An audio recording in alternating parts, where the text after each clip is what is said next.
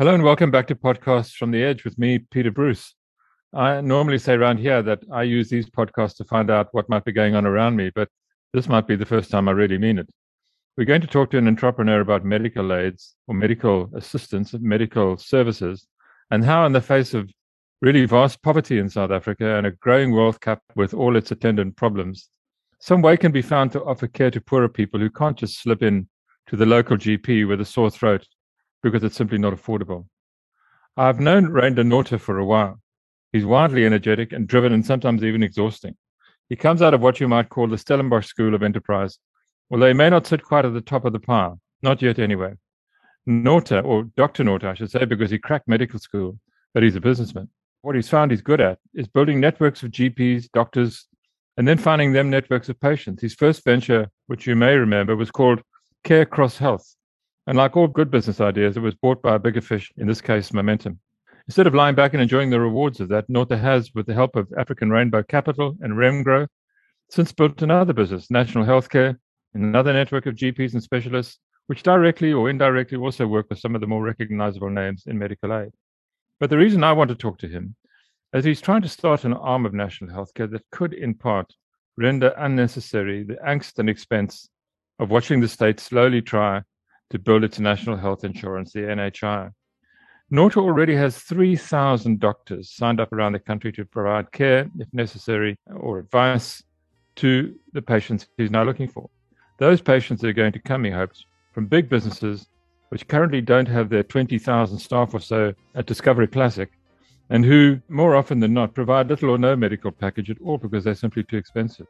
But using technology and WhatsApp specifically, Nortje reckons that he can get your workers, particularly if you have lots of them, access to doctors and care and advice for less, in some cases way less, than 100 Rand a month.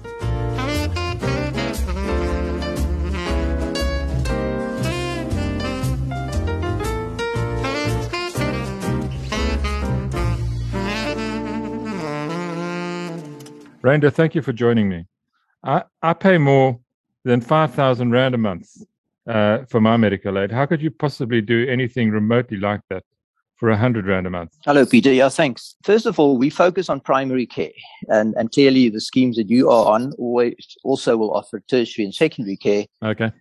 Which is obviously linked to hospitals. But the big challenge in this country is, how do I get my primary care sorted out? And the definition of primary care really, at its most basic, is access to a doctor, medication needed as the doctor needs to prescribe, and often one or two extra tests like an X-ray or a blood test.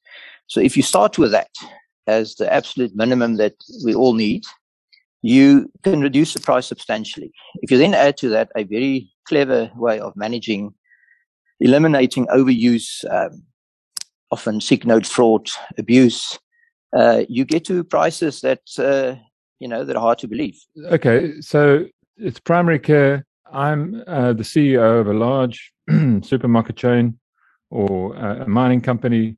What can I do for my workers through you that I may not be doing already? So typically, you would have management, senior management, and a select number of your lower income staff on a recognized medical scheme. You've mentioned one there, about 30 to choose from in South Africa. Some of them may also be on an insurance product that offers a similar stuff, and that is currently subject to the famous demarcation debate. But then 80% plus typically will only have access to healthcare via the state or out of their own pockets when they go to their own GPs. Hence, no real control, no real accountability the way you would have in a normal medical aid industry, because the patient disappears off work. He either doesn't go to a state clinic, or he does, but maybe a day too late. The state clinics, by and large, are suboptimal right now.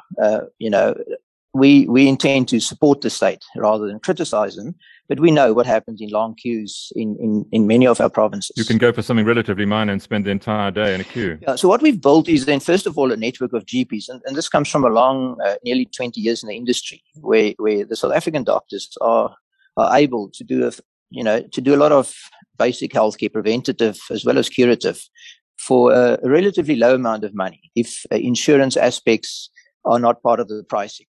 So what we offer companies is to basically look at their patients within what we call a fee-for-service model. In other words, you only pay if your worker is sick. It's not an insurance product because insurance insures you against something of a large calamity amount that could happen in the future. But when you look after low-cost episodes of high frequency, like your workers having flu, having a particular infection, having an abscess, etc., small things, then it's easy to price that. And instead of charging a company a fixed fee per member per month, you now simply bill them what they use, even though you may use some of the insurance calculations to get to your figures. So when we say, as you in your introduction said, it could be less than 100 Rand and even more, it is indeed true. It could sometimes be 90 Rand, sometimes 60 Rand, depending on utilization. But from our experience, we know that it'll hardly ever exceed 100. And as such, we're quite comfortable to sort of give the company a price. The caveat, however, is that the company has to pay. He can't really claim this from his workers because then he, in a roundabout way, becomes a little medical aid or medical insurance because he's collecting premiums. So we give the company a budget. With the figures that you've mentioned, you can see that it's way and way less than what companies, in a way, already support their staff with on the 50-50 basis that most of them do.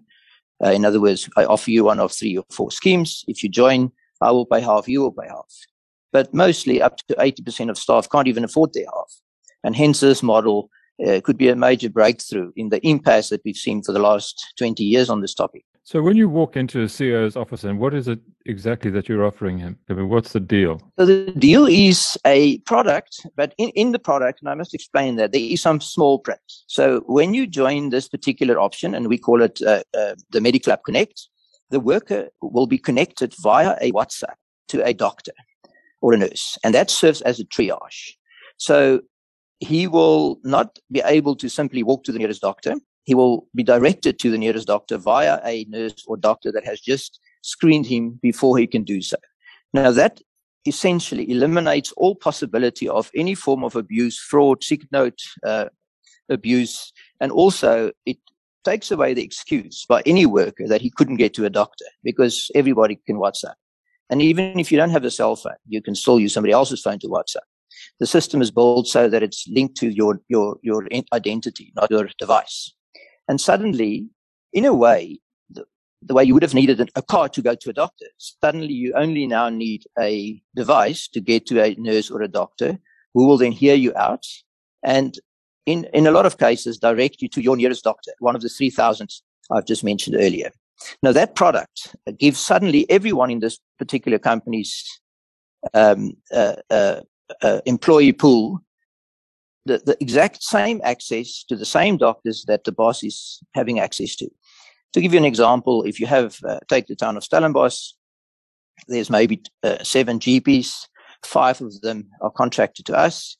The exact same doctors that the CEO of the famous companies go to will now have an access point directed by us for his lowest income staff.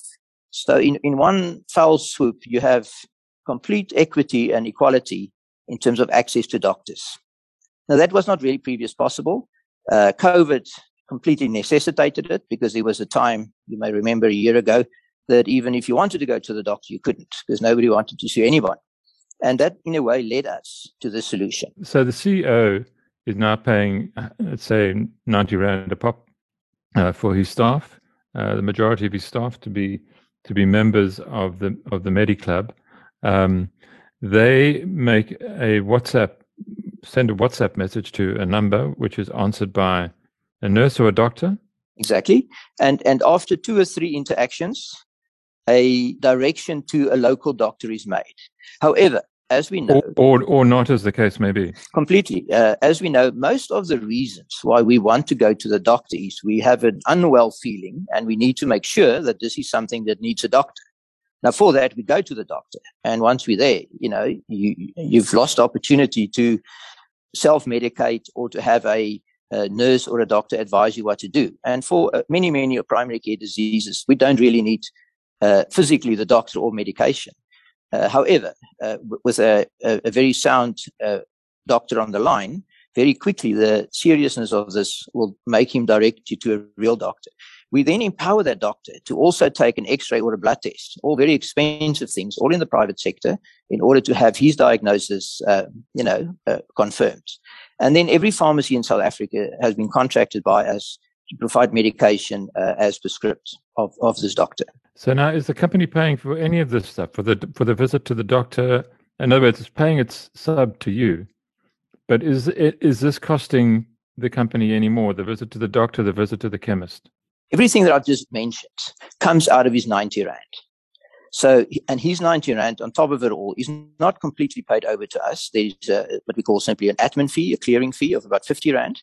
And then the rest of the money is held in trust. Because keep in mind what I said earlier, this is not a medical aid or an insurance company. So we don't collect monies and hope that no one claims and we have an underwriting profit.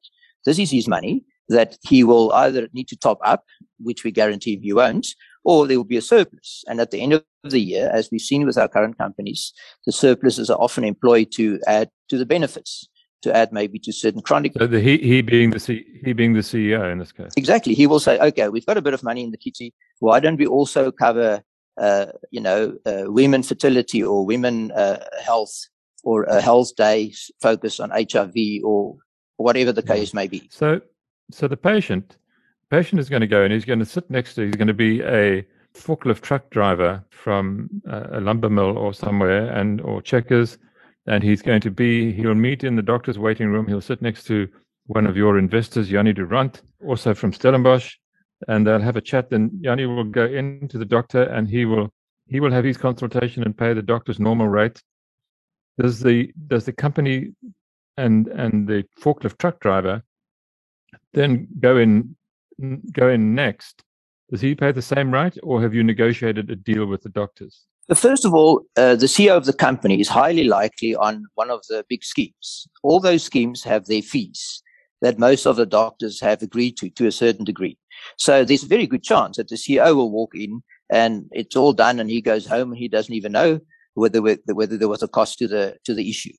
And also, you don't pay the doctor. So at reception, these accounts are being dealt with and they are typically electronically mailed via various data interchange houses to the respective medical schemes.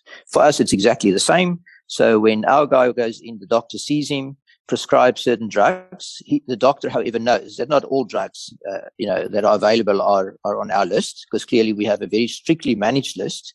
The drug list, however, is completely sufficient based on the World Health Organization's essential drug list. So there's no shortcuts really. But he won't have to pay anything. He would then take his script, go to the local pharmacy, and here we're talking all the big chain pharmacies, Dis-Chem, Clicks, etc., and he will get his medicine. Should the doctor have written a drug there that is not on our list, the pharmacy, like they would do with all other medical aids, will substitute that drug to the more corrected priced one. Yeah, a generic. Exactly. There are a whole lot of questions sort of going through my mind. What if our patient, our forklift truck driver, is actually seriously ill? He has, pancreatic cancer or something. At which stage does he part company from what you can do for him or what the company can do for him? No, that's obviously a hell of an important question. So first of all, the patient who has now direct access to the doctor will in all likelihood have his dread disease diagnosed months, if not years before he would have otherwise, for all the obvious reasons. Because he can go to the doctor tomorrow and he doesn't have to sit in various clinics which is often only manned by nurses, etc. So as soon as a dread disease has been diagnosed, as we call it, he's out of our financial loop. But the good news is he's now with a doctor that knows exactly what's going on, that can write a letter to the Stellenbosch Provincial Hospital or to any hospital that is part of the state and say, please look at this patient. These are my concerns, and please take him on. Now that alone is worth in gold, because without that you just wouldn't get there. And you hear of someone having advanced colon cancer, and you wonder how did that happen. And that, I think that's a critical aspect of our product. You're not trying to replace the public health service, but you can take, if this were to work, you could take a real load of it, couldn't you? I think primary care recognized internationally as the most important part of care, because there you prevent and you cure before it gets too bad. So for the state to do that, and it's completely overburdened with that, we take that load off them. So in theory, if you look at the South African population of roughly 60 million, about 10 to 15 have medical aid cover. And then what's left of the sort of 40 million, let's assume half of them have some form of income. If that half alone can be taken out of the state and back into private sector, not only will it do wonders for the private sector, but it will also give the state the opportunity to focus on secondary and tertiary care, which really is what they should do, because those are the more expensive and difficult to manage cases. So yes, we see ourselves as complementing the aims, obviously completely, but definitely, we need each other. There's no doubt about that. What are you selling to the CEO, I guess is what I wanted to ask. I mean, are you going to go in there and say, look, I can add, because if he's not providing any kind of medical assistance to his staff, why should he start now? Simply because you've had this good idea. I mean, how do you persuade somebody to spend more money than they already are? I think it's common cause that companies are searching for a solution for their low-income workers. There's not a single HR manager that says, look, I'm very happy that the boss pays between 5 and 10 a month, but the chap that only earns between 5 and 10 a month, we're not going to worry about it. There are no such HR department. So we've always been searching, and prices have come down for these type of products. However, at this level that we are now, sub 100 Rand for a remarkable chunk of the primary care. And what I mean is what we do not cover is maybe also important. We don't do dentistry, we don't do optometry, and we don't do chronic illnesses, because those you can't immediately calculate. We have products that cover them, and quite a few customers have bought those. And then obviously we're talking 200 Rand and not 100 Rand, which is still cheap. But the big thing for the company boss is this is one way to give his worker dignity and access to healthcare. The second thing is it's for his own company's good that he now has control over absenteeism, sick note fraud, and just loyalty to the company that has given their lower income staff the same access that everybody else has.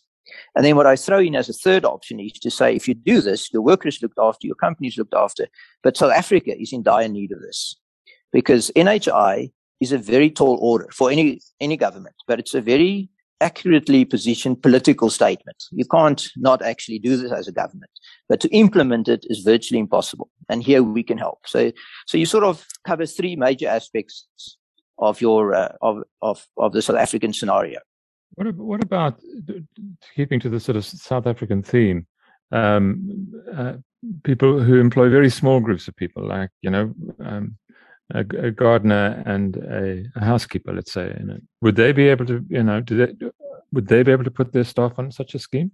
Look, what's interesting, the two of the major banks in the country, and I won't mention their names yet, are busy assisting us in this, because when you have a 100 Rand product that you can then package in a insurance package, then suddenly it'll become more, it'll become 130, but that then would be for the individual. So the company, us as a company, started off by saying, how do we solve for big companies? They have the biggest challenge.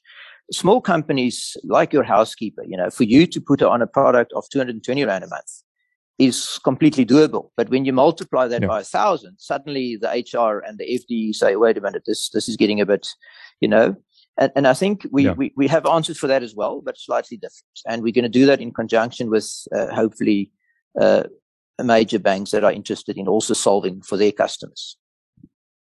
And Randa, tell us about what sort of quality of customer has sort of bitten, and who have you got on board so far? So mostly smaller companies. I think our biggest one, Hungry Lion, about 3,000 employees. But then we have nearly 100. Just tell me, what is Hungry Lion again? I forget. They are a franchise in the chicken fast food industry, all over South Africa and also Africa.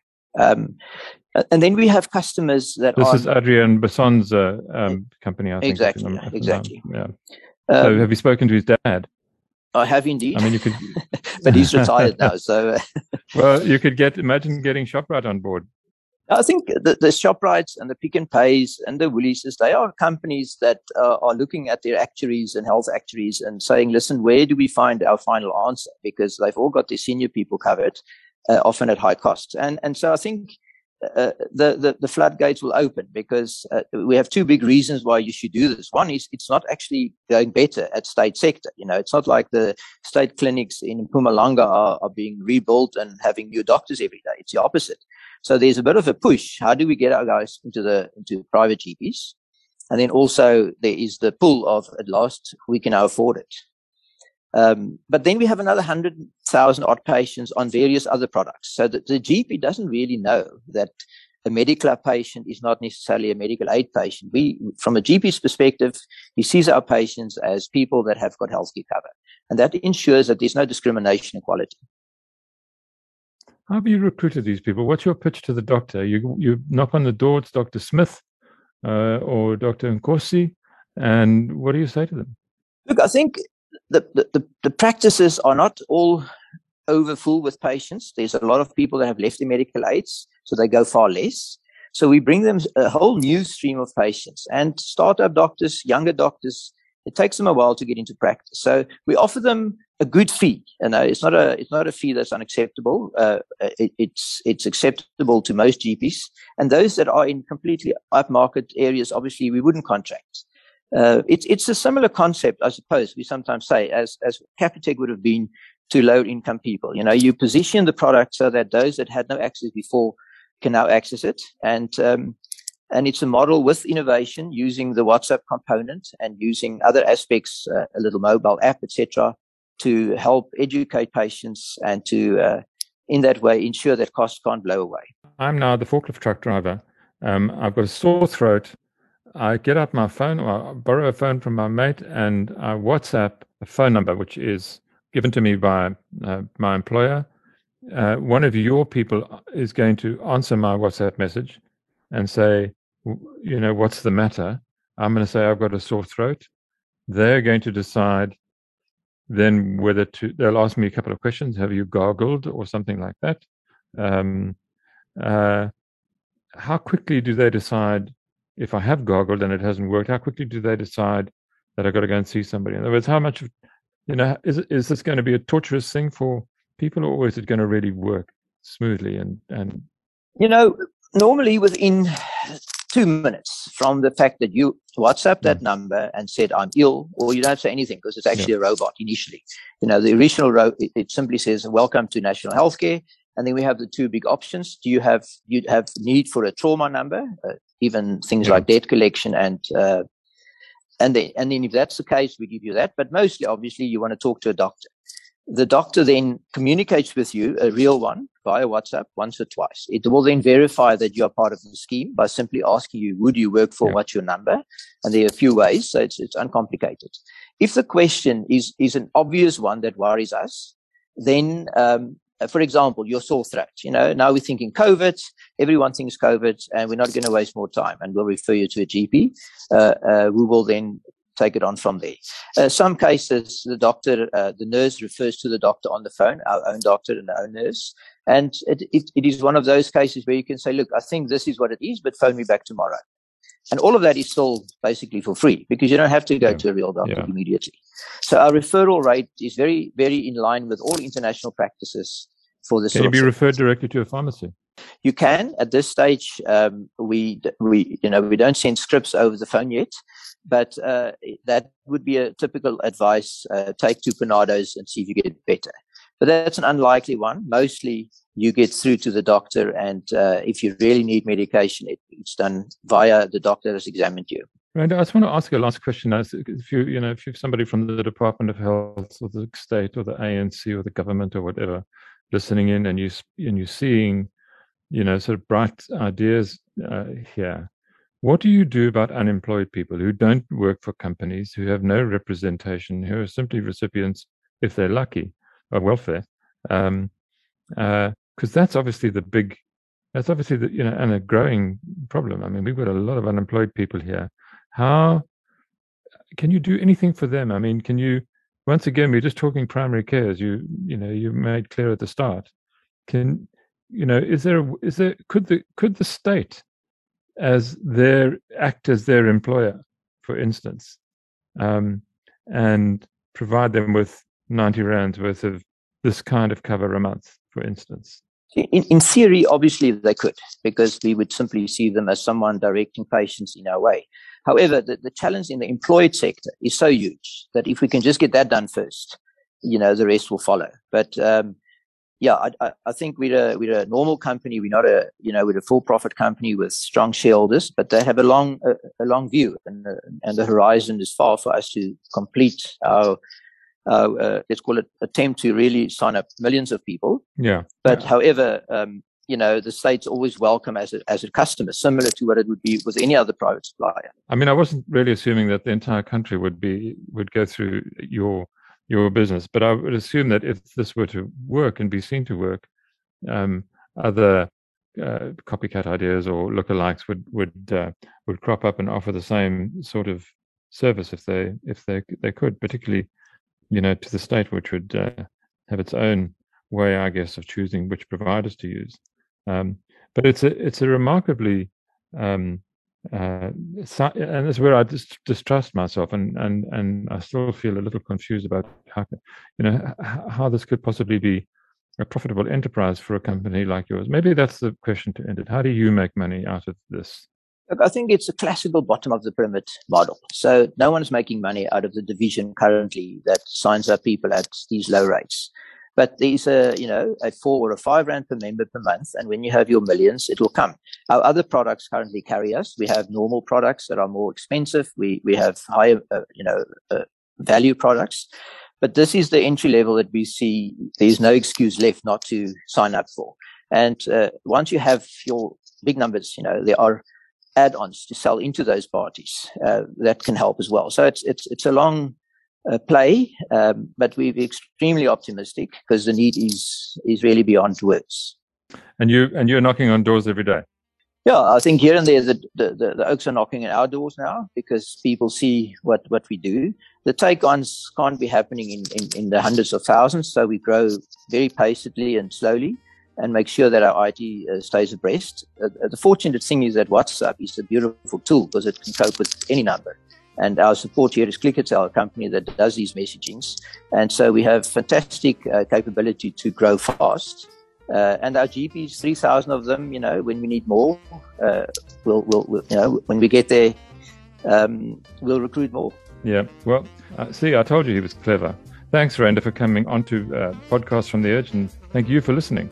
I'll be back next week with another interesting guest, and in the meantime, keep safe, keep your distance, pay no attention to the crazies who don't want you vaccinated. Bye-bye.